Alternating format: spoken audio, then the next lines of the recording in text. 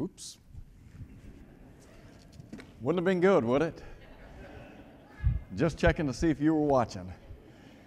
We are glad that you're here tonight. Thank you for being here.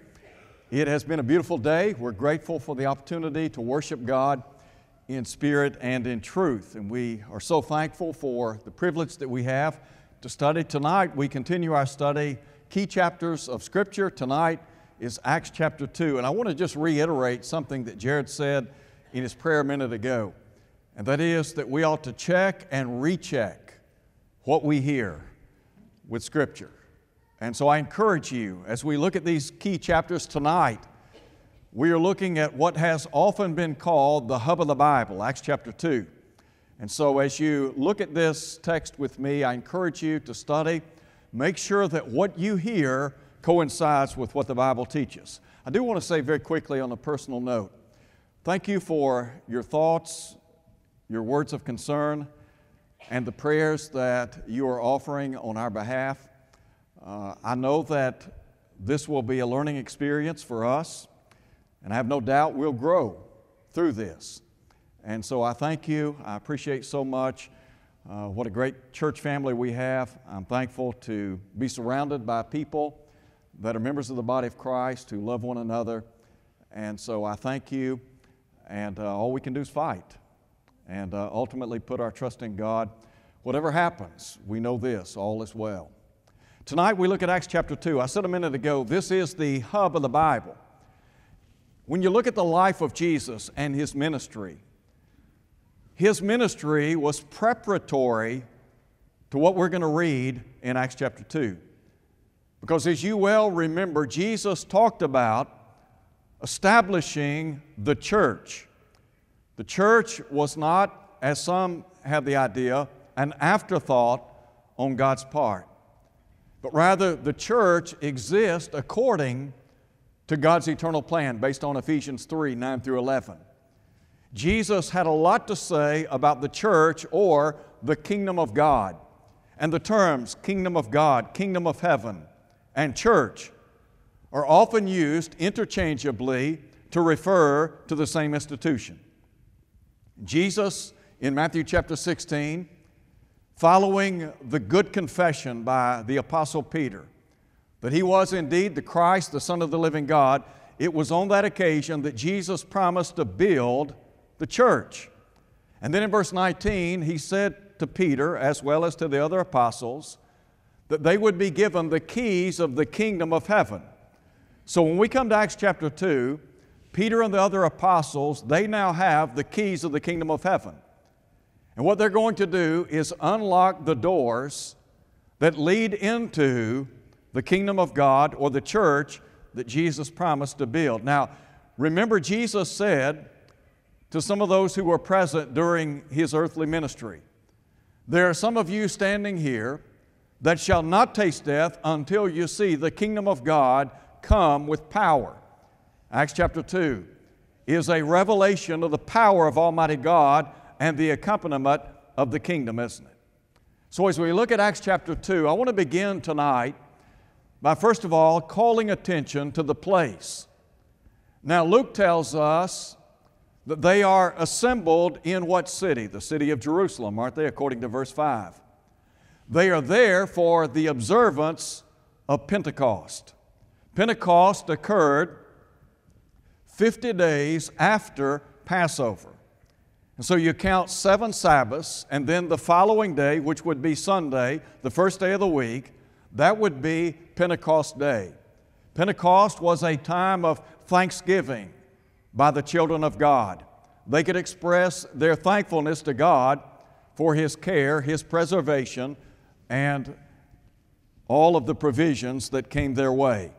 So look, if you would, in verse 1, the text says, "When the day of Pentecost had fully come, they were all with one accord in one place." I said in verse 5, they are in the city of Jerusalem. Now you remember back in Isaiah chapter 2, Isaiah talked about the church and saw the church as an exalted mountain, he said, into which all nations would flow. That would encompass both Jew and Gentile. But you recall in that context, he said the word of the Lord would go forth from a specific city. That city was Jerusalem. So they are in the right place, and then with regard to the period, the church was established.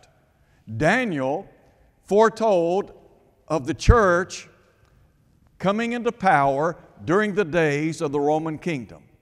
Daniel 2, verse 44, in the days of these kings, the God of heaven shall set up a kingdom that shall not be destroyed. The kingdom shall not be left to other people, but it shall break in pieces and consume all those kingdoms. And he said, it shall stand forever. Now, in comparison to earthly kingdoms that rise and fall and come and go, the kingdom that Daniel foretold of was a kingdom that would stand forever.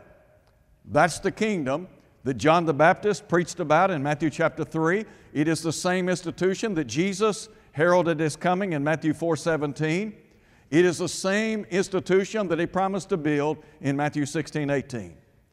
So, first and foremost, to understand the place. But then secondly, let's talk for a minute or two about the power. Note, if you would, in verse 2, and suddenly there came a sound from heaven as of a rushing mighty wind. It filled all the house where they were sitting. There appeared to them, some translations say, cloven tongues or divided tongues, as a fire, and it sat on each of them. And they were all filled with the Holy Spirit and began to speak, listen to him, with other tongues as the Spirit gave them utterance. Now, you remember back in Luke chapter 24, Jesus is about to ascend to heaven. Instructions were given to the apostles that repentance and remission of sins would be preached in His name beginning in Jerusalem. In verse 49, Jesus said, and now behold, I send the promise of the Father upon you. And then He said, but tarry in Jerusalem until you are endued with power from on high. So you come to Acts chapter 1. In Acts chapter 1, Jesus said to the apostles, and He's about to ascend to heaven, He said, listen to Him, Acts chapter 1 in verse 8, but you shall receive power when the Holy Spirit has come upon you. And He said, you shall be witnesses of Me in Jerusalem, Judea, and Samaria, and to the uttermost part of the earth. So when we come to Acts chapter 2, Pentecost has occurred. Jesus, following His resurrection, was seen by the disciples for a period of 40 days. And Luke said in Acts chapter 1 verse 3, by many infallible proofs. So 40 days elapsed, Jesus ascends to heaven. 10 days later, Pentecost occurs, and the church is off and running. So with regard to the endowment of the Holy Spirit, listen to what Luke says, beginning in verse 5. They're all filled with the Holy Spirit. That is, the apostles are the ones who are endowed with this baptismal measure of the Holy Spirit. Everything that they say is guided or superintended by the Holy Spirit. Bear in mind, back in Matthew chapter 16, Jesus said that He would give the keys of the kingdom of heaven unto Peter as well as the apostles. Chapter 18, verse 18 as well. So whatever they're saying, God is the one ultimately who is legislating it, right? So with that in mind, verse 5, there were dwelling in Jerusalem Jews, devout men from every nation under heaven. When this sound occurred, the multitude came together and were confused, because everyone heard them speak. Listen to what he says, in his own language. When we talk about tongues in the first century, to understand that the apostles had the ability to speak in tongues that previously, or foreign languages, that previously were unlearned to them. I do not know German. And so I would have to learn that language in order to speak it. The apostles, however, received that baptismal measure of the Holy Spirit, enabling them to speak in tongues otherwise unknown to them. And so in verse 7, the Bible says, they were all amazed and marveled, saying to one another, look, are not all these who speak Galileans? Now listen to verse 8. How is it that we hear each in our own language in which we were born? They were utterly amazed. Now we talk about signs and wonders and miracles. The wonder produced by the signs. In other words, it created awe in the minds of those who heard what was going on. And so in verse 9, Luke tells us those who had assembled in Jerusalem for Pentecost, Parthians and Medes, Elamites, and those dwelling in Mesopotamia, Judea and Cappadocia, Pontus and Asia, Phrygia and Pamphylia, Egypt and parts of Libya adjoining Cyrene, visitors from Rome, both Jews and proselytes, Cretans and Arabs. And then he said, we hear them speaking in our own tongues the wonderful works of God. Verse 12, they were all amazed and perplexed, saying to one another, whatever does this mean? When you hear people today talking about the ability to speak in tongues, it's not the same. People today do not have the ability to speak in tongues as the apostles did. In 1 Corinthians chapter 13, Paul said that tongues would cease. Well, when did they cease? In the first century. So with that in mind, listen now to what the text says. Peter, standing up with the 11, raised his voice and said to them, men of Judea and all who dwell in Jerusalem, let this be known to you and heed my words. For these are not drunk, as you suppose, since it's only the third hour of the day. Somewhat incredulous that they attributed what was going on to a spirit of drunkenness. It's only 9 in the morning. And so in verse 16, we have a record of Peter going back to the prophet Joel. He reaches back to the prophet Joel and basically says that which Joel had prophesied has now come to pass. He said it'll come to pass in the last days being the last dispensation of time, that I will pour out my Spirit on all flesh. Your sons and your daughters shall prophesy. Your young men shall see visions. Your old men shall dream dreams. And on my men servants and my maid servants I will pour out my Spirit in those days, and they shall prophesy. I'll show wonders in heaven above and signs in the earth beneath, blood and fire and vapor and smoke. The sun shall be turned into darkness, the moon into blood before the coming of the great and notable day of the Lord.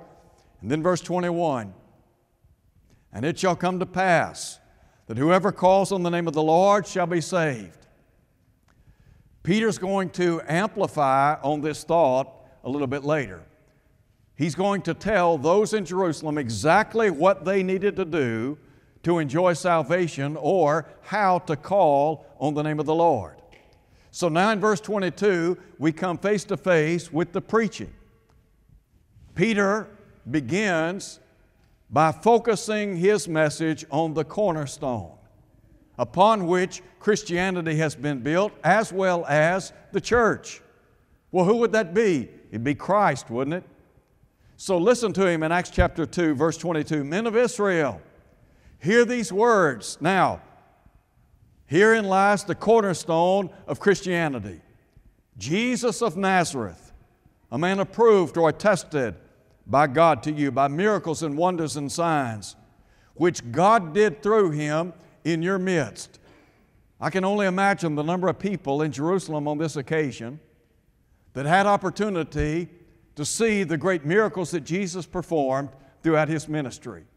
They heard Him preach, they knew about Him, and as Peter said, as you yourselves also know, Him being delivered by the determined counsel and foreknowledge of God, He said, you've taken and by lawless hands have crucified and slain. In effect, Peter was saying, you are guilty of the death of Jesus, the very Son of God. But then look at verse 24. We talk about the cornerstone of Christianity, and then I think about the capstone. In verse 24, Peter said, whom God raised up, having loosed the pains of death, because it was not possible that He should be held by it. Now acknowledging the resurrected Christ.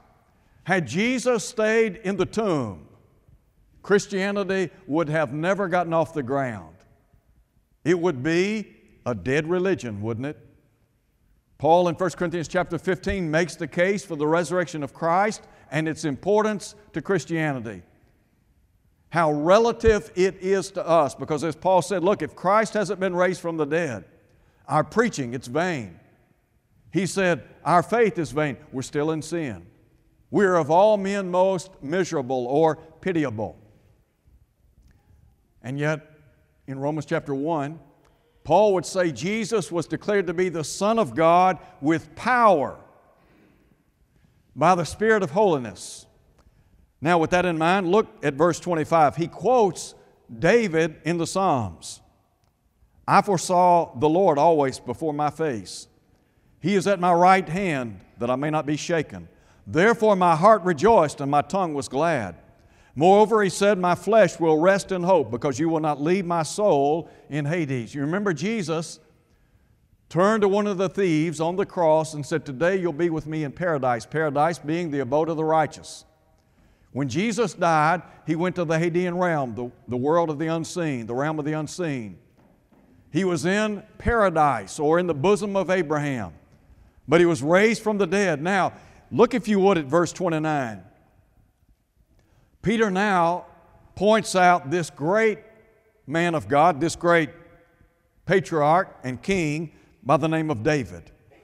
He said, men and brethren, let me speak freely to you of the patriarch David, that he is both dead and buried. His tomb is with us to this day.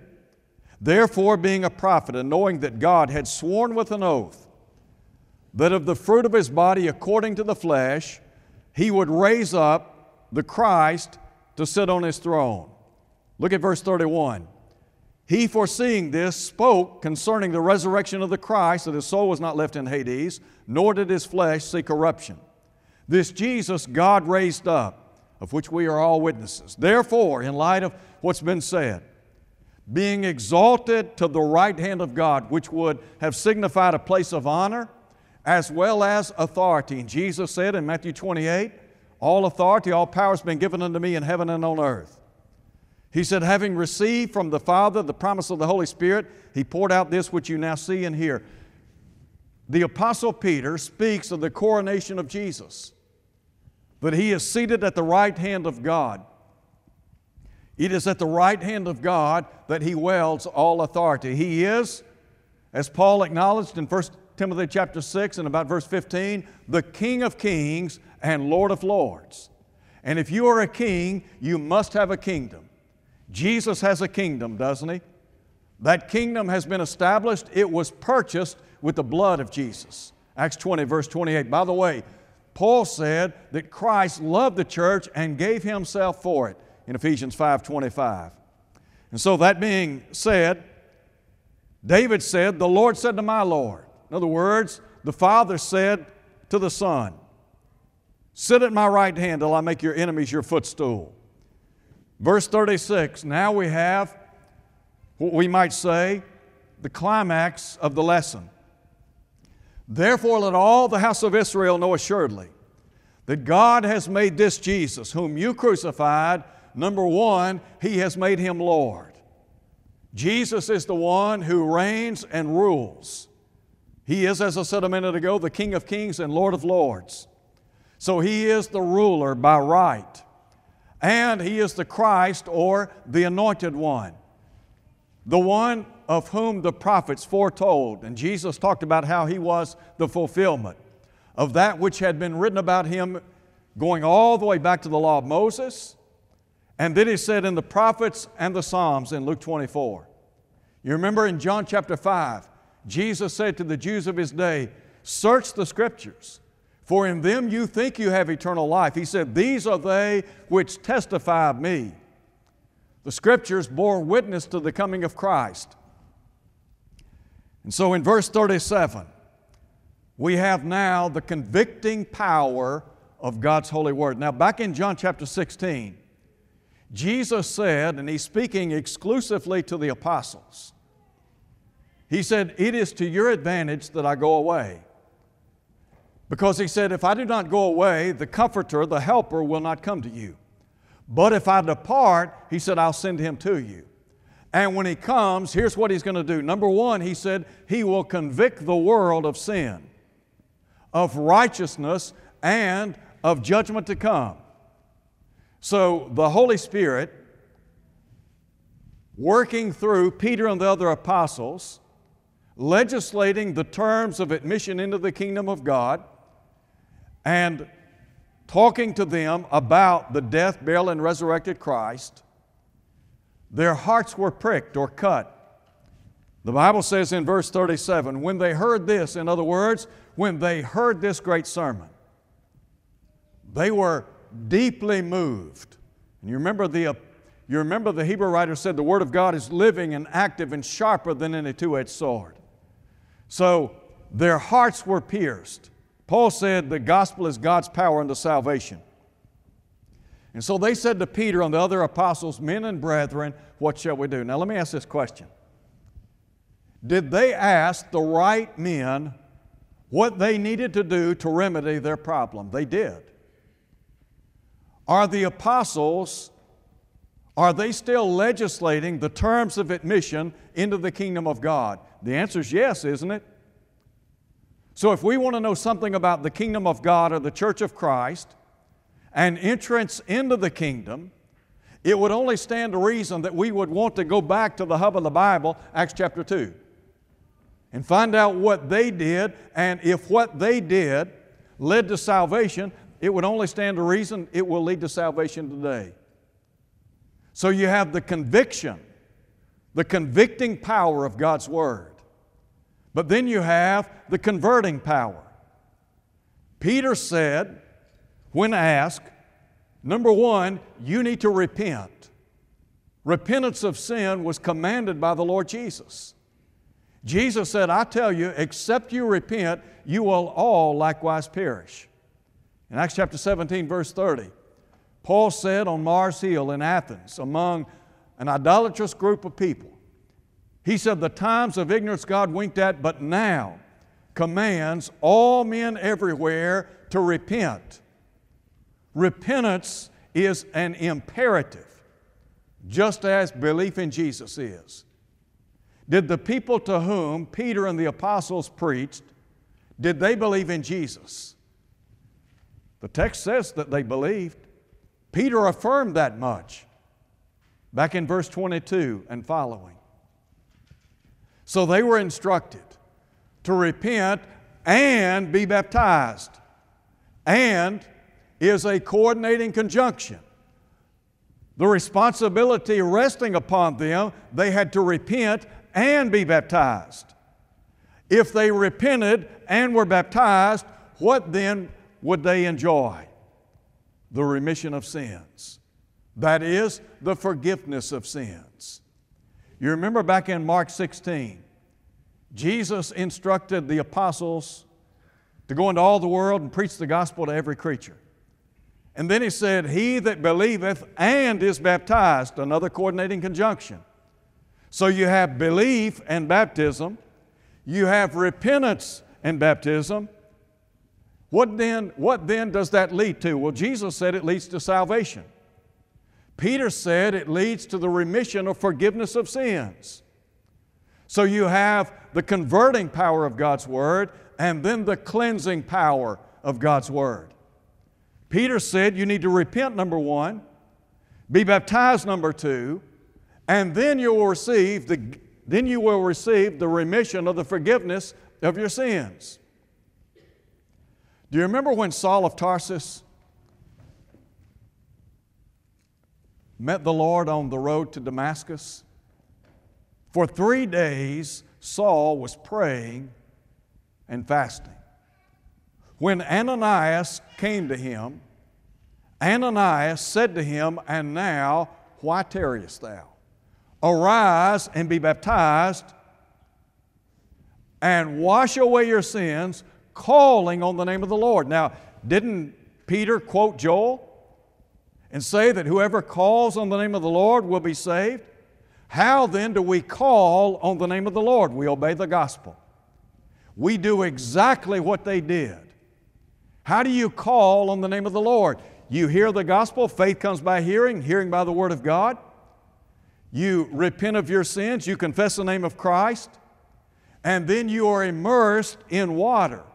For what purpose? For salvation, Mark 16:16. For the remission of sins, Acts 2:38. For the washing away of sins, Acts 22, verse 16. That's what the Bible has to say about becoming a child of God.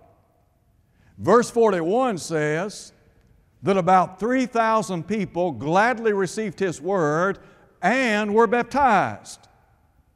When they were baptized into Christ, not only did they enjoy the benefits of salvation, but they were added to the church of Christ. Now I want to ask this question. How many churches did God authorize in the first century? One church, that's exactly right. How many churches did Jesus promise to build in Matthew 16, verse 18? He only promised to build one church. Isn't that what He said? You're Peter, upon this rock I will build my church, singular and possessive in nature. And didn't the Apostle Paul say in Ephesians chapter 4, there is one body and one Spirit, even as you're called and one hope of your calling. One Lord, one faith, one baptism, one God and Father of all, who's above all, over all, and through all. What's the body? Ephesians 1, 22 and 23. Put all things in subjection under His feet, made Him to be head over all things to the church. Listen to Him. Which is His body. Jesus died and bought only one church. Or just one. I know that we live in a world that is marred by division. And there are literally churches on every doorstep. But we want to be the church that was purchased or bought with the blood of Christ and that belongs to Christ. And you think about this. If the church was bought by Christ and it belongs to Christ, it ought to wear His name. It ought to wear the church of Christ. Now you could call the body that Jesus purchased, you could call it the church. That term is used over 90 times in the New Testament. You could call it the kingdom of God, the kingdom of heaven, the church of the living God, the church of God. But the church that we read about in the first century was bought by Jesus, it was built by Jesus, it belongs to Jesus, and it wore the name of Jesus. And that's the church we ought to be a member of. And only the saved are in that church. What did they do to get into that church? Peter said, number one, you need to repent. Number two, you need to be baptized. You'll enjoy the remission of sins. And the Lord added to the church, the called out daily, those who are being saved. You mean to say then that only the saved are in the church? Well, don't take my word for it. Listen to Paul in Ephesians 5. Paul said that Jesus is the Savior of the body. And the body's the church, Colossians 1:18. And there's only one. The church that you're a member of. Can you read about it in the Scriptures? Can you identify it in this book that we call the Bible? Jared prayed a minute ago that we would check and double check what we hear. Don't take my word. You make sure that what I have to say coincides with this book. Peter said, if any man speak, let him speak as the oracles of God. There is no authorization, and I want to underscore that. There is no authorization for any denominational, man-made church in the world today. Not a single bit of authorization. There is no authorization for the Catholic Church. Now, there are a lot of folks in the world today, when you say that raises eyebrows. The problem is we've gotten away from the pattern. What we've got to do is call people back to Acts chapter 2. Why? Because it is the hub of the Bible, isn't it? When we talk about being a member of the church, I am not a member of a denomination. I am not Church of Christ. I am not a Church of Christ preacher. I am a preacher, I'm a gospel preacher, I am a member of the Church of Christ, but I am not Church of Christ. That's denominational.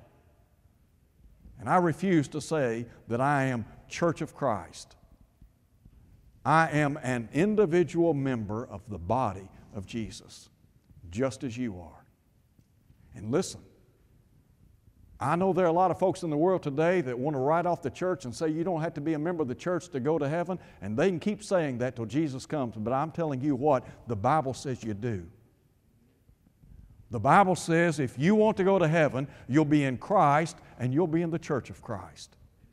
And there's only one way to get into Christ, and there's only one way to get into the church of Christ. And that is to hear the gospel, believe it, repent of sin, confess His name, and then be immersed in water. And when you do that, you contact the blood of Jesus and God's grace. And you become the recipient of every single spiritual blessing known to man, based on Ephesians 1 verse 3.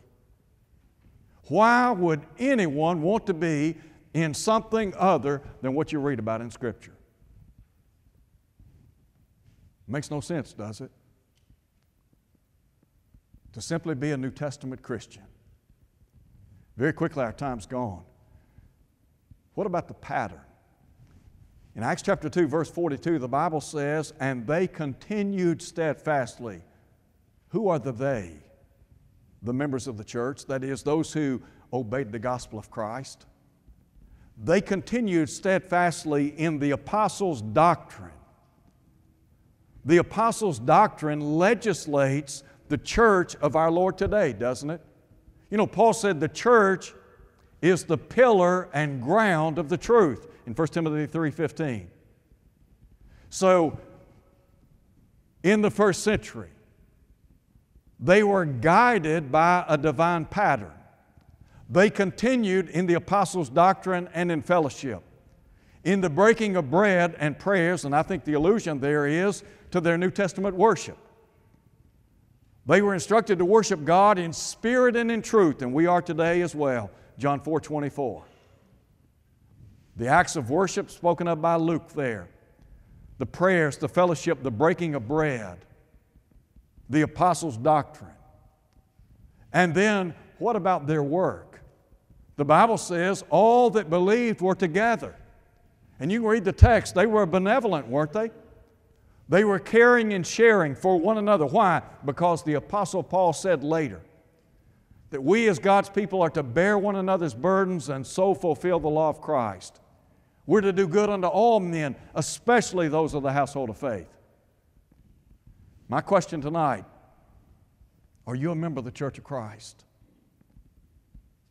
In Acts chapter 2, we read of the establishment of the Lord's church. And the Bible says the church that we read about will stand forever. And you remember Jesus said in John chapter 18 in the presence of Pontius Pilate, "My kingdom is not of this world. It is a spiritual institution, and we must be born of water and of the Spirit in order to enter it." And when we become members of the body of Christ, we belong to the Lord Jesus Christ. And we live so that we might bring Him honor and glory. Tonight, if you haven't obeyed the gospel, I encourage you, do what they did 2,000 years ago.